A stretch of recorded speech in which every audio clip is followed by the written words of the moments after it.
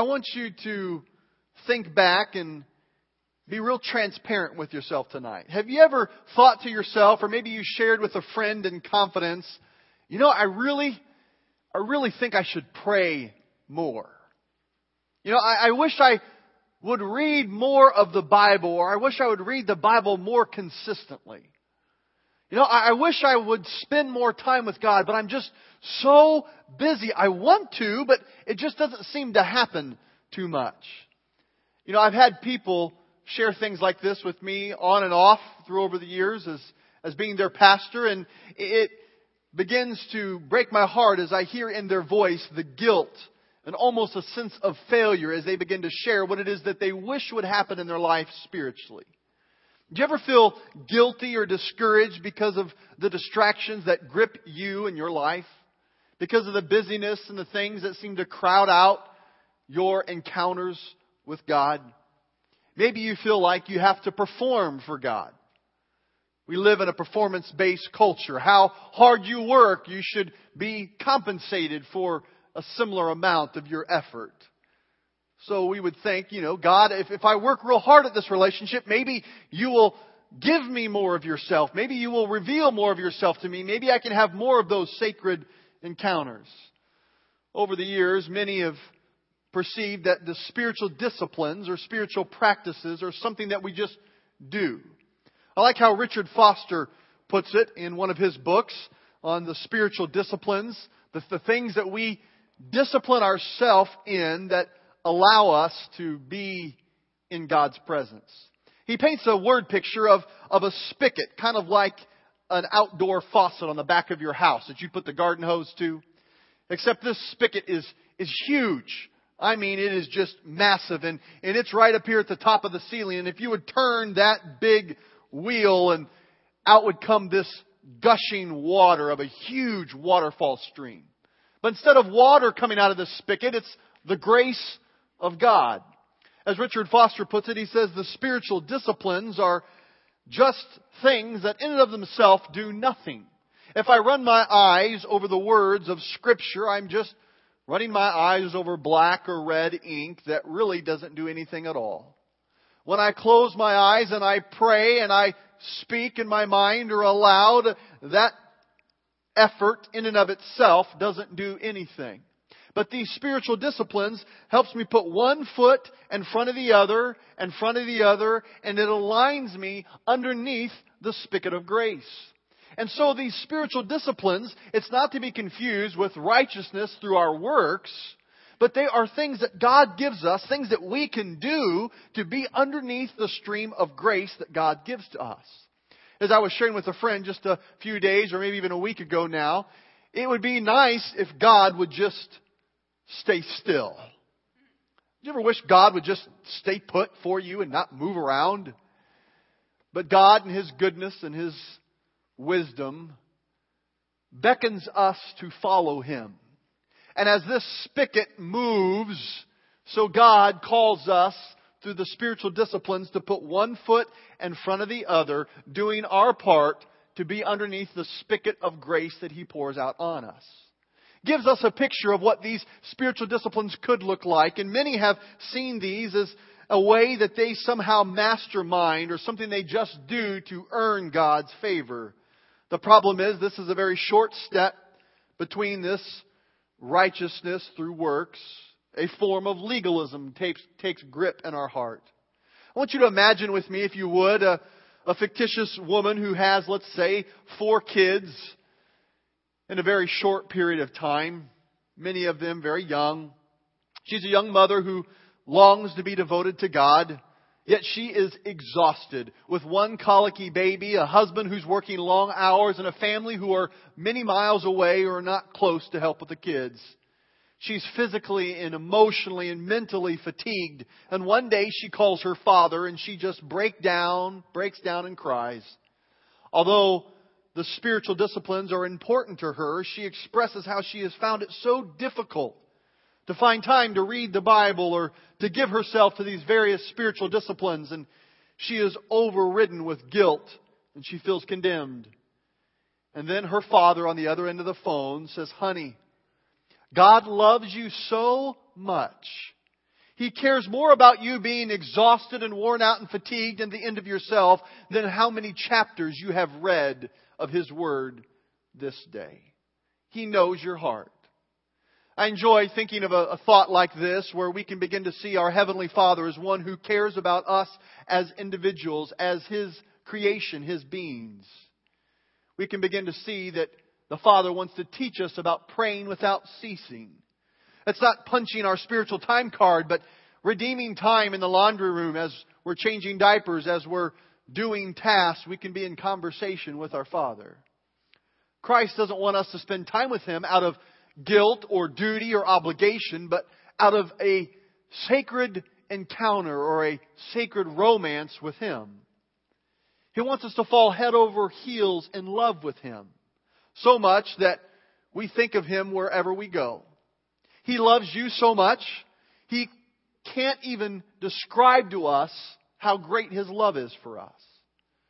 That's what's so transformational when we allow it to grip our heart. He longs for sacred moments with you, and He is beckoning us to long for sacred moments with Him.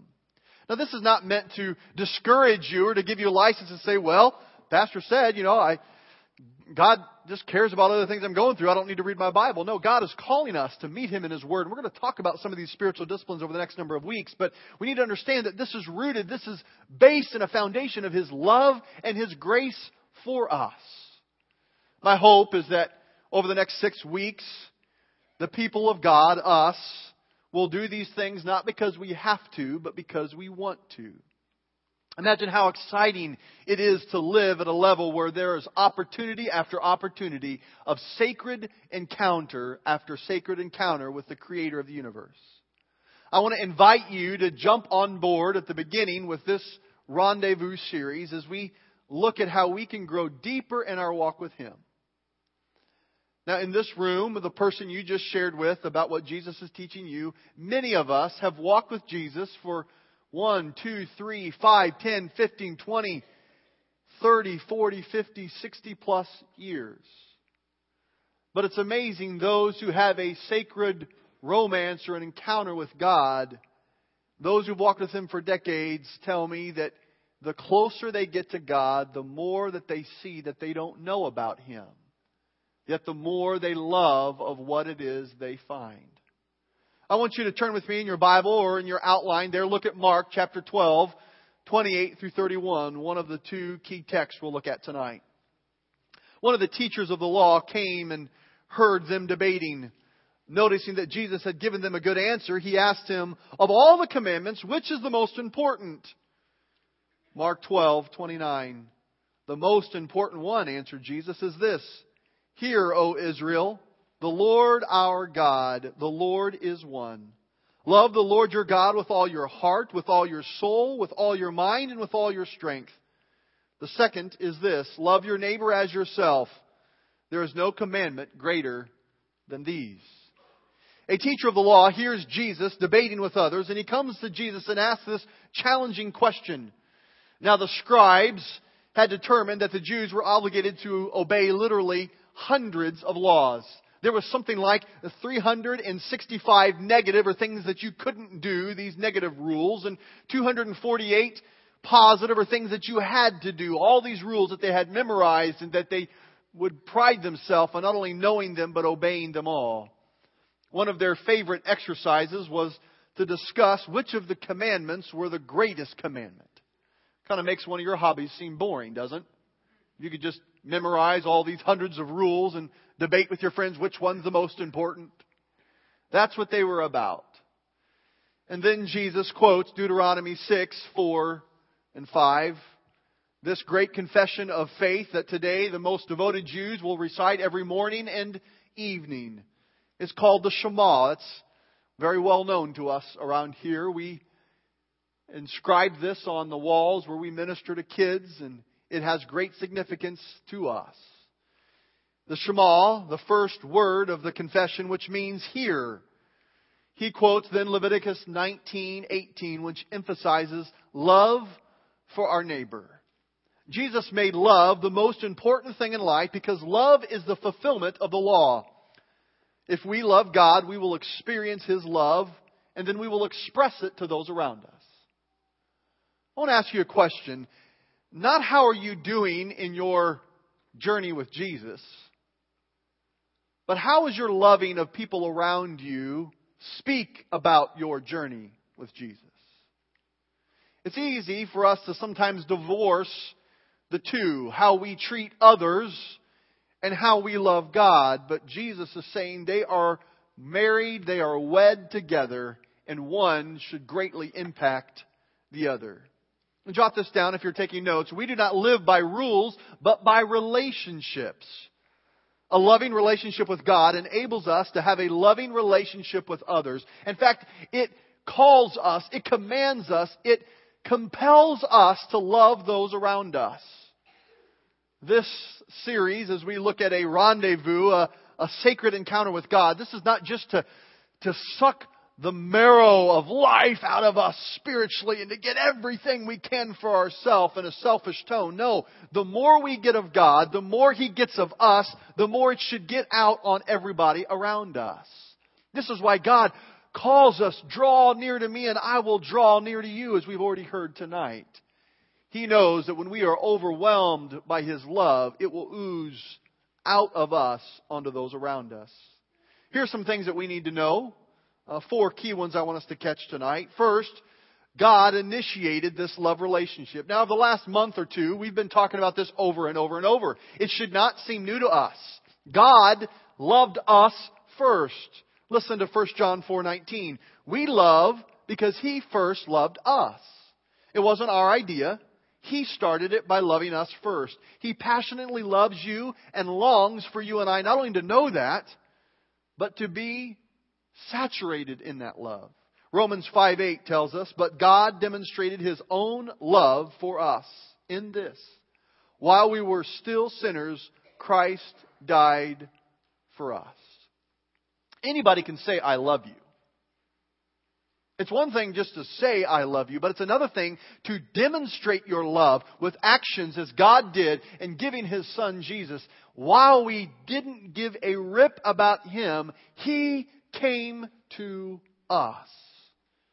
We also need to note that there's something for us to do. We need to respond to His love. We talked also about that this morning in our response to the forgiveness given. For us to go into these sacred encounters with God, and for Him over the next 6 weeks for us to look at the spiritual disciplines and this romance we can have with the Holy Spirit, we have to first see that it's rooted in His love for us, and our response to that love is paramount. God loved us first, but how we respond is so important. How can we respond? 3 quick ways that we respond. We receive His love. Some of us are pretty good at receiving His forgiveness, receiving His pardon from hell, as we talked about this morning. But some struggle quite a bit with receiving His love for us as a person. When we look in the mirror, we see all the things that we don't like, and we can't imagine anybody loving us, let alone God, who knows everything about us. Remember that this relationship with Jesus is a two-way street. He loves you deeply, but you need to reciprocate by receiving that love. 1 John 3:1 tells us, how great is the love the Father has lavished on us, that we should be called children of God. I like that word lavish.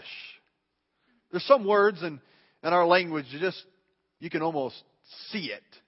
Lavish. Just painting it on thick. When's the last time that you've really had an encounter with God's love for you? Not like a academic understanding of love, but a sacred, holy encounter. Where you were moved that God loved you, Vicky. That God loved you, Norm. That God loved you, Paul.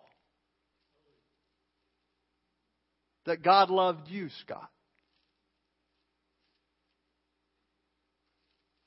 Jesus looks at each of us and says, I love you with an everlasting love. We are to receive that love.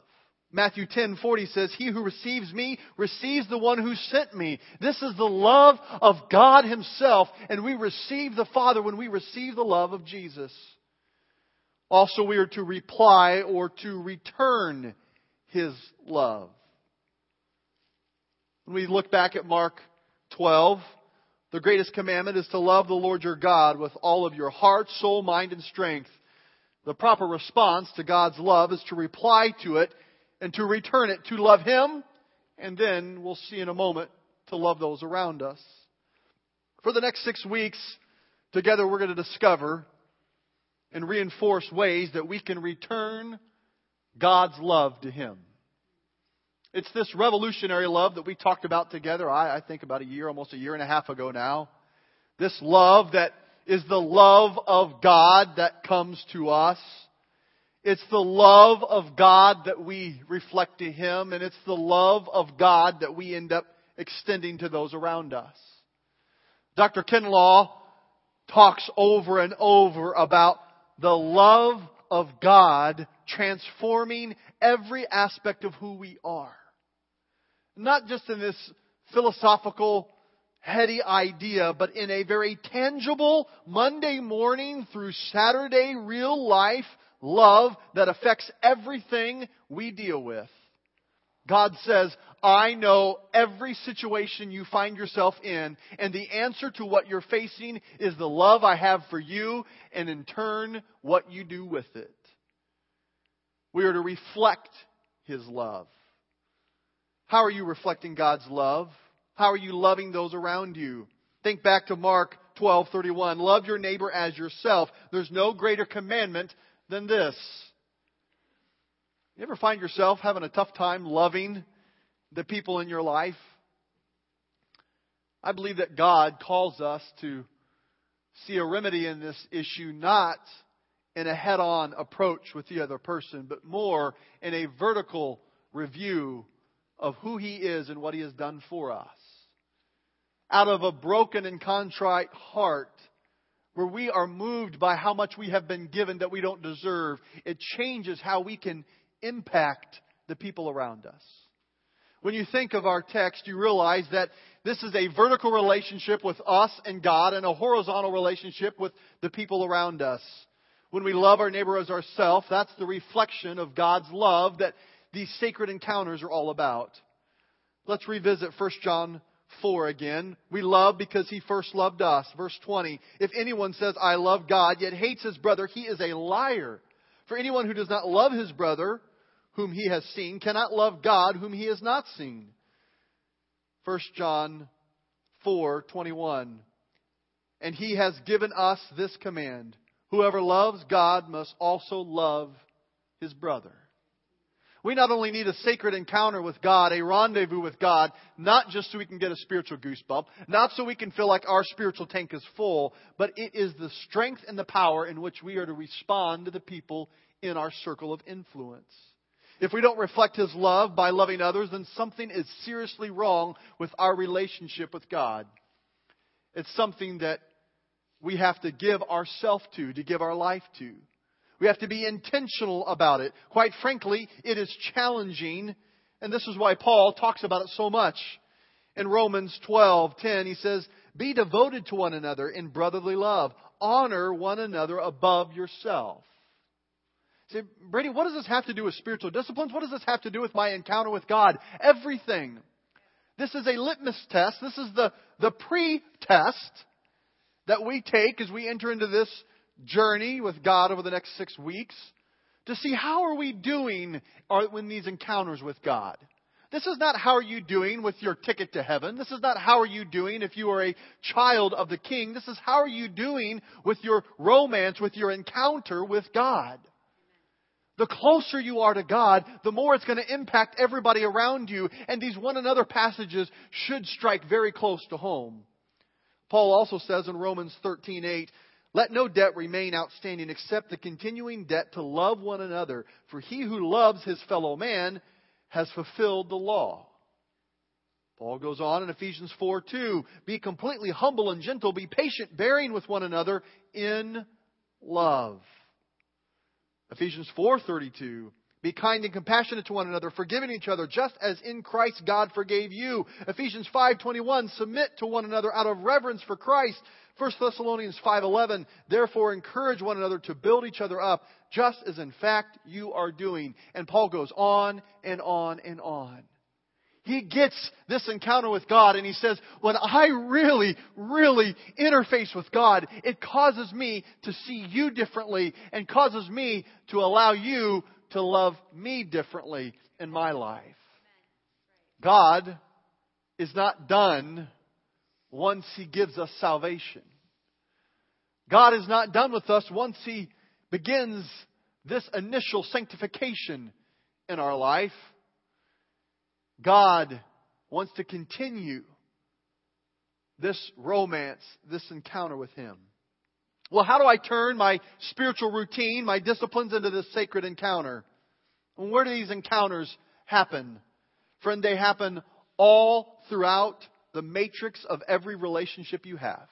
Imagine if I would take a cinder block and if there was a pool, a little pond right here, and I would lunge this cinder block right out into the middle. And with a big kerplunk, and water would go everywhere, and Norm would be drenched with water. After that would go down, you know what would happen next. There would be that ripple effect that would go out.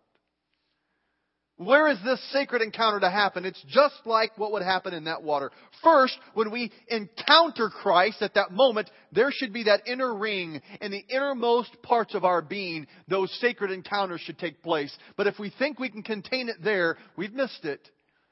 The ripple effect should then go to our closest friends and family, the ones who are around us when no one else is around us. It should impact that next ripple, the acquaintances and friends we have that maybe don't have as much access, but they see us. It should ripple to our broader faith community and our brothers and sisters in our church. It should ripple out to those in the world that we are called to love on. I heard a speaker at a conference say one time, perhaps oversimplifying the truth, but maybe not. He said, our responsibility as Christians is to love God and to love people, period. If you boil it down, that's a pretty good assessment. You see, we encounter Christ, the living Christ. When that happens, that will take place. We will not only love God, we'll love people around us. When we talk about a sacred romance or a sacred encounter with God, we're talking about relationships both individually and corporately. This is not just a private thing. This is a corporate thing. It's not just something we do on Sunday nights. This is something you do on your own with the Lord as well. It's both.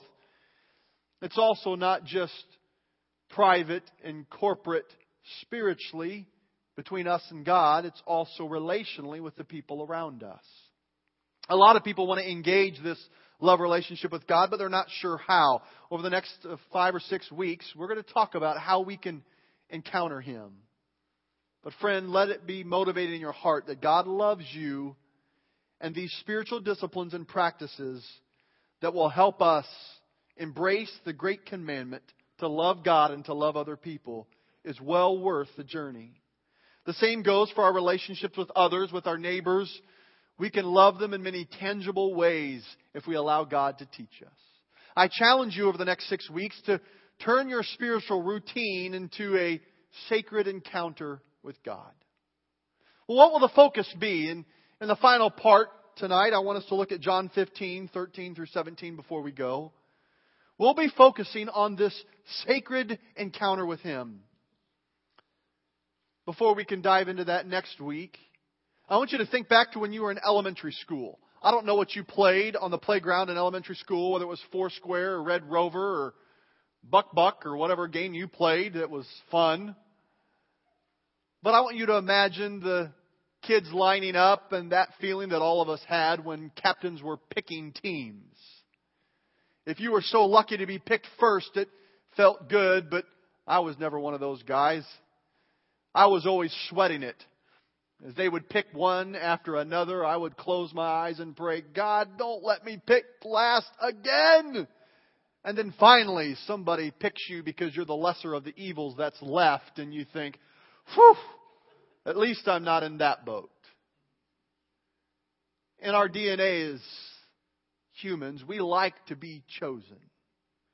Listen to John 15, 13 through 17 in that light. Greater love has no one than this, than he that lay down his life for his friends. You are my friends if you do what I command. I no longer call you servants, because a servant does not know his master's business. Instead, I have called you friends, for everything that I've learned from my Father I have made known to you. John 15, verse 16. Listen here. You did not choose me, but I chose you and appointed you to go and to bear fruit, fruit that will last. Then the Father will give you whatever you ask in my name. This is my command. Love each other. Think for a moment of all the daily issues and challenges and events that often complicate our life, causing us to lose sight of the sacred encounter of a love relationship that Jesus has for us. He has chosen you. John 15:16, I did not choose you. You did not choose me, but I chose you. I appointed you to go and to bear fruit. See, God has chosen you for a relationship. Not just salvation. That's part of it. But a relationship. That's the grace of God. His favor, His unmerited, undeserved gift that He has given to us. I no longer call you servants, because a servant does not know his master's business. Instead, I have called you friends, for everything that I've learned from my Father I have made known to you. It's kind of bothered me from time to time when I hear a lyric that says, I'm a friend of God. I think, it's kind of brash. This is exactly what Scripture tells us Jesus has opened up. If I think I'm a friend of God, then this is out of line. But if I am a friend of God, this is being gotten by the text. The Greek word that's translated here, friend, is referring not to a casual relationship or acquaintance, but a true friendship. It's a word that implies close relationship. And this is about this love relationship we are to have with Jesus and the Father. Fourth, God has chosen you and I to be fruitful. You did not choose me, but I chose you and appointed you to go and bear fruit, fruit that will last. He appointed us to be productive. One way that we can have evidence shown of our relationship with God is by our productivity. We bear fruit, and fruit generally has seeds in it to reproduce more fruit. But bearing fruit means that we let Jesus work through us. We have to stay connected to Him. It's not you as the bearer of the fruit that does anything. It's you staying connected that allows us to bear fruit. As we see that we can connect to God through His Word. Psalm 1 through 3. Blessed is the man who does not walk in the counsel of the wicked, or stand in the way of sinners, or sit in the seat of mockers. But his delight is in the law, or the word of the Lord. And on His law, or His word, he meditates day and night. He is like a tree planted by streams of water, which yields its fruit in season, and whose leaf does not wither. Whatever he does prospers. When we connect with God through His Word, fruit will come out of our life. It's not just running our eyes over the pages of Scripture, but when I allow my life to be applied to His truth, fruit will come out. We're also to be recognized by our fruit. How do people around you recognize you? When you drive an orange truck and you have a bald head, it's pretty easy to be picked out in a crowd. It's hard to hide, which is fine. I don't have anything to hide. You can find me at Walmart or wherever I am. But when you look beyond your physical characteristics, how do people pick you out? Do they recognize you by any fruit of the Spirit? Or is it the spoiled things of the flesh that they characterize you? Oh, you know them. Don't ever get on their bad side. You know what they're like. Boy, you just get them out of their comfort zone and they come unglued. You know, he's a great person, but I wouldn't count on him for any grace. Is the fruit of the Spirit not only evident in your life, can you be recognized by it? Third, we are empowered by the Holy Spirit. This isn't in our own strength. It's not by our own efforts. Over the next couple of weeks, we'll look at these spiritual disciplines, and the fruit that comes out of a relationship with Jesus is not done by ourselves. But the fruit of the Spirit is love and joy and peace and patience, kindness, goodness, faithfulness, gentleness, and self-control. Against such things there is no law.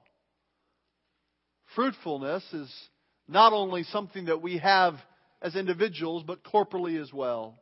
When we bear fruit, others will realize that God has chosen them as well. The seeds of the fruit in us will produce more fruit in others. See, God pursues His love affair with you and intends the ripple effects to affect everyone around you. As we close this evening, I want to encourage you to make an effort to join us over these next 6 Sunday nights. As we just kind of scratch the surface, I hope that I've maybe piqued your interest just a little bit on what God has for us. If you're a person who likes to overachieve and wants to dive in a little bit more, if you would go to nph.com, that's NazarenePublishingHouse.com, there's a book called Rendezvous by Dr. Frank Moore. I believe you can go to Amazon and find it there too. That's a great companion. That's not required. You don't have to go through that over the next 6 weeks together.